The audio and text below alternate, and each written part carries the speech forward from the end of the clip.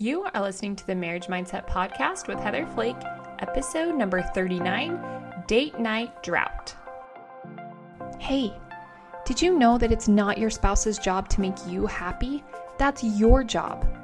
I'm Heather Flake, a certified life coach and member of the Church of Jesus Christ of Latter-day Saints, and I'm here to show you how to change your mind so you can change your marriage. You ready? Let's go. Hey friend, how's it going? How is your brain? How's your marriage? How are your thoughts? That honestly, I know it sounds simple and dumb and maybe get sick of me saying it, but if you are struggling or your marriage is feeling hard or you're just sad or you're disappointed, check in with your brain. Notice your thoughts and it will help you to recognize why you're feeling so bad. And if you're looking for more help, I would love to help you do that. Thoughts are so powerful, and I feel like we hear that all the time. But life coaching is really amazing because it helps you know what to do with these thoughts and how to change them, how to understand them, so you can get more of what you want. That's really what I help people do. It's like people that come to me are like struggling or feeling bad, but they're functioning. They just want it to be even better. Just throwing that in there. Also, I have a favor to ask of you. Would you leave me a review? If you are listening to this podcast and you like it or it's helpful or anything like that, I want to invite you to share it with someone that you know that's married and leave me a review. If you review this podcast, it helps more people to find it. So I would really appreciate that. Okay, let's talk about date night drought. First thing I want to ask you is, how do you feel about date night? I know this is kind of funny and maybe dumb, but honestly, I kind of have this adverse reaction to date night. I feel like it's this unspoken culturally thing in the church that you are supposed to have a date night every Friday night or Saturday night or whatever, like that is for date night. Now, like I love my spouse, I want to hang out with him, but for me, just that whole idea of like, hey, you're supposed to do this, you need to date your spouse every single week. I think I kind of just have a reaction of like, I don't want to do that because they're telling me that I should. And what's hilarious is it's not like anyone over the pulpit has ever said, hey, you need to date your spouse every Friday night. I think it's more of like a cultural thing. So I kind of just wanted to talk about that. And if you're feeling like your date night is in the toilet, or it's been a dry spell, or you don't really like date night, or you don't do date night, or you don't look forward to it, this is to kind of help you out. So a while ago, and hello, this totally makes sense, I kind of had that adverse reaction to date night, like you need to do it. And I even remember my husband worked with a life coach a little while ago, and he was telling him, he's like, dude, you got to do date night every single night, bro. Like you got to make it happen. And it just kind of bugged me because I think it's just because like, oh, like I'm just something on your to-do list that you're just supposed to date me. I don't know. I have kind of weird thoughts about it, but I think it's the title too, because I've had this similar experience with scripture study.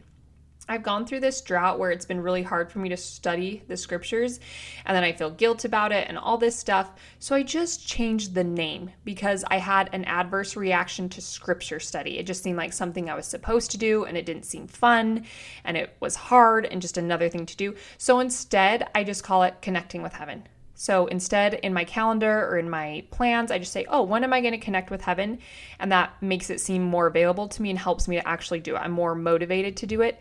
So sometimes it might just be changing the name, because for me, like date night, it kind of has some baggage around it. So you don't have to call it date night. But let me just tell you some of my honest thoughts about date night in the past.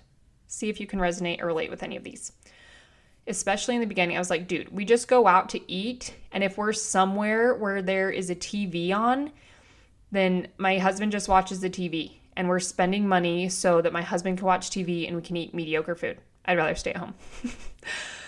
As we had children and our lives, as they evolved a little bit, I would think, oh, so really I have to pay for a babysitter and dinner, and if we do an activity. So really it's just super expensive. I don't want to spend all of this money. It's not even that fun. That's one of the thoughts. It's just not even that fun. Another thought is I don't want to do it because it's this unspoken thing that you have to do it every week in order for your marriage to be successful. And that just bugs me. And I don't want to do it because I'm supposed to. I didn't like that reason. And lastly, I had a lot of drama because I felt like I'm always the one who has to plan it and coordinate it, find the babysitter, find the activity, whatever. And it made me mad. I'm like, why the freak is this my job too? Why can't he be in charge of the date? Why am I in charge all of a sudden? So, as you can imagine, date night for the Flakes was super lit and way romantic and incredibly fun because of all my thoughts about it. Not so.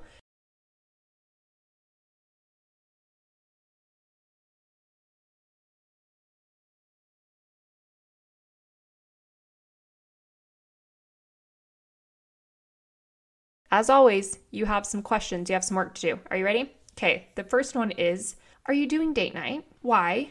Why not? If you aren't doing date night, just ask yourself, why is it? I wonder why we aren't dating. Is it a logistical thing? Is it a money thing? Is it a time thing? Just figure out why you aren't doing it, and then ask yourself, do you want to do date night? And why? What do you think doing date night would do for you, for your marriage, for your spouse? And ultimately, you're going to find that there's some emotions under that. If you do want to date, it's probably because you just want to feel more connected, or you want to feel fun, or you want to feel in love, or you want to feel noticed by your spouse. Whatever it is, identify those emotions and ask yourself, okay, so how can I create those feelings? How can I create some romance? How can I create beauty? How can I create fun and connection? And along with that, you can just ask yourself and be clear on what's the point of date night? Why do we do it? Why is it suggested that we should date? Answer the above questions for yourself, and then also ask your spouse about it too. Like, hey, what do you think about date night? What are your current thoughts about it? What are your feelings? What would you like it to look like? And ultimately, I just want you to know that there are no rules, okay? I know it kind of is this cultural idea that, yeah, you're supposed to date every week, and if you don't, then your marriage is probably on the rocks. Don't subscribe to that. I don't subscribe to that, all right?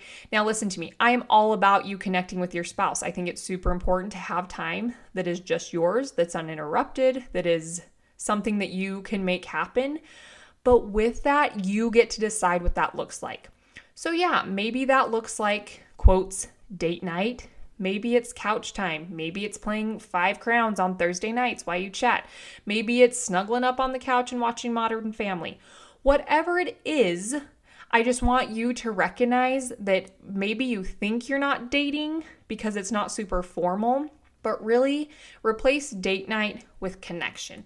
How can you connect to your spouse? After you have answered these questions for yourself and your spouse, then you want to decide what would be the most fun and the best way for you two to connect during the week. And anything goes. It's like I said, maybe it's watching a show. Maybe it's making some food together. Maybe it's late night cereal and chatting. Maybe it's playing a card game.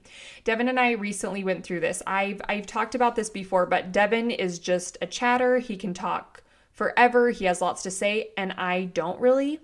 And sometimes it's just like this weird awkwardness because Devin will come home and tell me about his day, and then he'll say, "How was your day?" And I'm just like, "Good." And I don't really share details, and we're not going to talk. We're not going to get all into that. But I noticed that it was causing a lot of disconnection. And so I recognize it's very hard for me to just sit and listen and to sit and share. But I'm much more likely to open up and share and engage if I'm doing something. So if I'm playing a simple card game where I don't have to think very much, or we're going on a walk, there's fresh air and my body's moving, it's way easier for me to kind of open up and engage and listen. But if it's just like, listen, let's sit on this couch and stare into each other's eyes and share, that doesn't work for me. So you have to figure out what works for you, what allows you to open up and want to connect and try to connect, and then go with that. And just know there's no rule book, there's no prescription, there's no right way to do it, there's no wrong way to do it. The only way to do it is just the way that works for you too. And you might just have to figure that out together, right? There's going to be some trial and error, but ultimately just decide, all right, what does date night look like? What do we want to call date night, right? Like Devin and I do things specifically every week to connect. And then sometimes, we like leave the house, we get a babysitter, we do that, but it's not this spoken must happen thing every single week. And that's the other thing I want you to know. I think if you put restrictions around date night, it actually can be more fun because you have to be creative. Right now, Devin's a student. We're not rolling in the dough, okay? So we have to be creative. I'm like, listen, we don't want to spend money on dinner and a babysitter and an activity. Like, that's just not really in our realm right now. That's not where we want to put our money. So instead, it's like, okay, we reserve a time that works well for both of us where we can be available and present, and then we just decide, okay, here's a list of activities, here's something we like to do, and we kind of just do it by mood. It's like, okay, how are you feeling?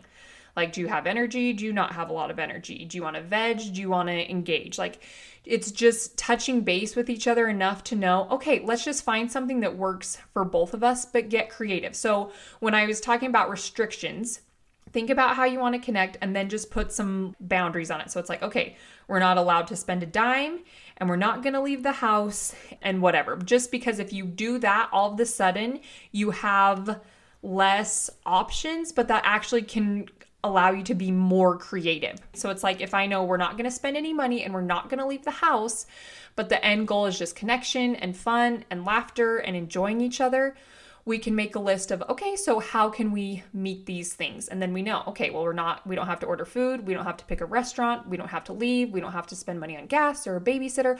All of a sudden, it's easier to make choices because there's choices that are automatically cut out. Does that make sense? And in the past, if one of you seems to own date night more than the other, just have a conversation around this.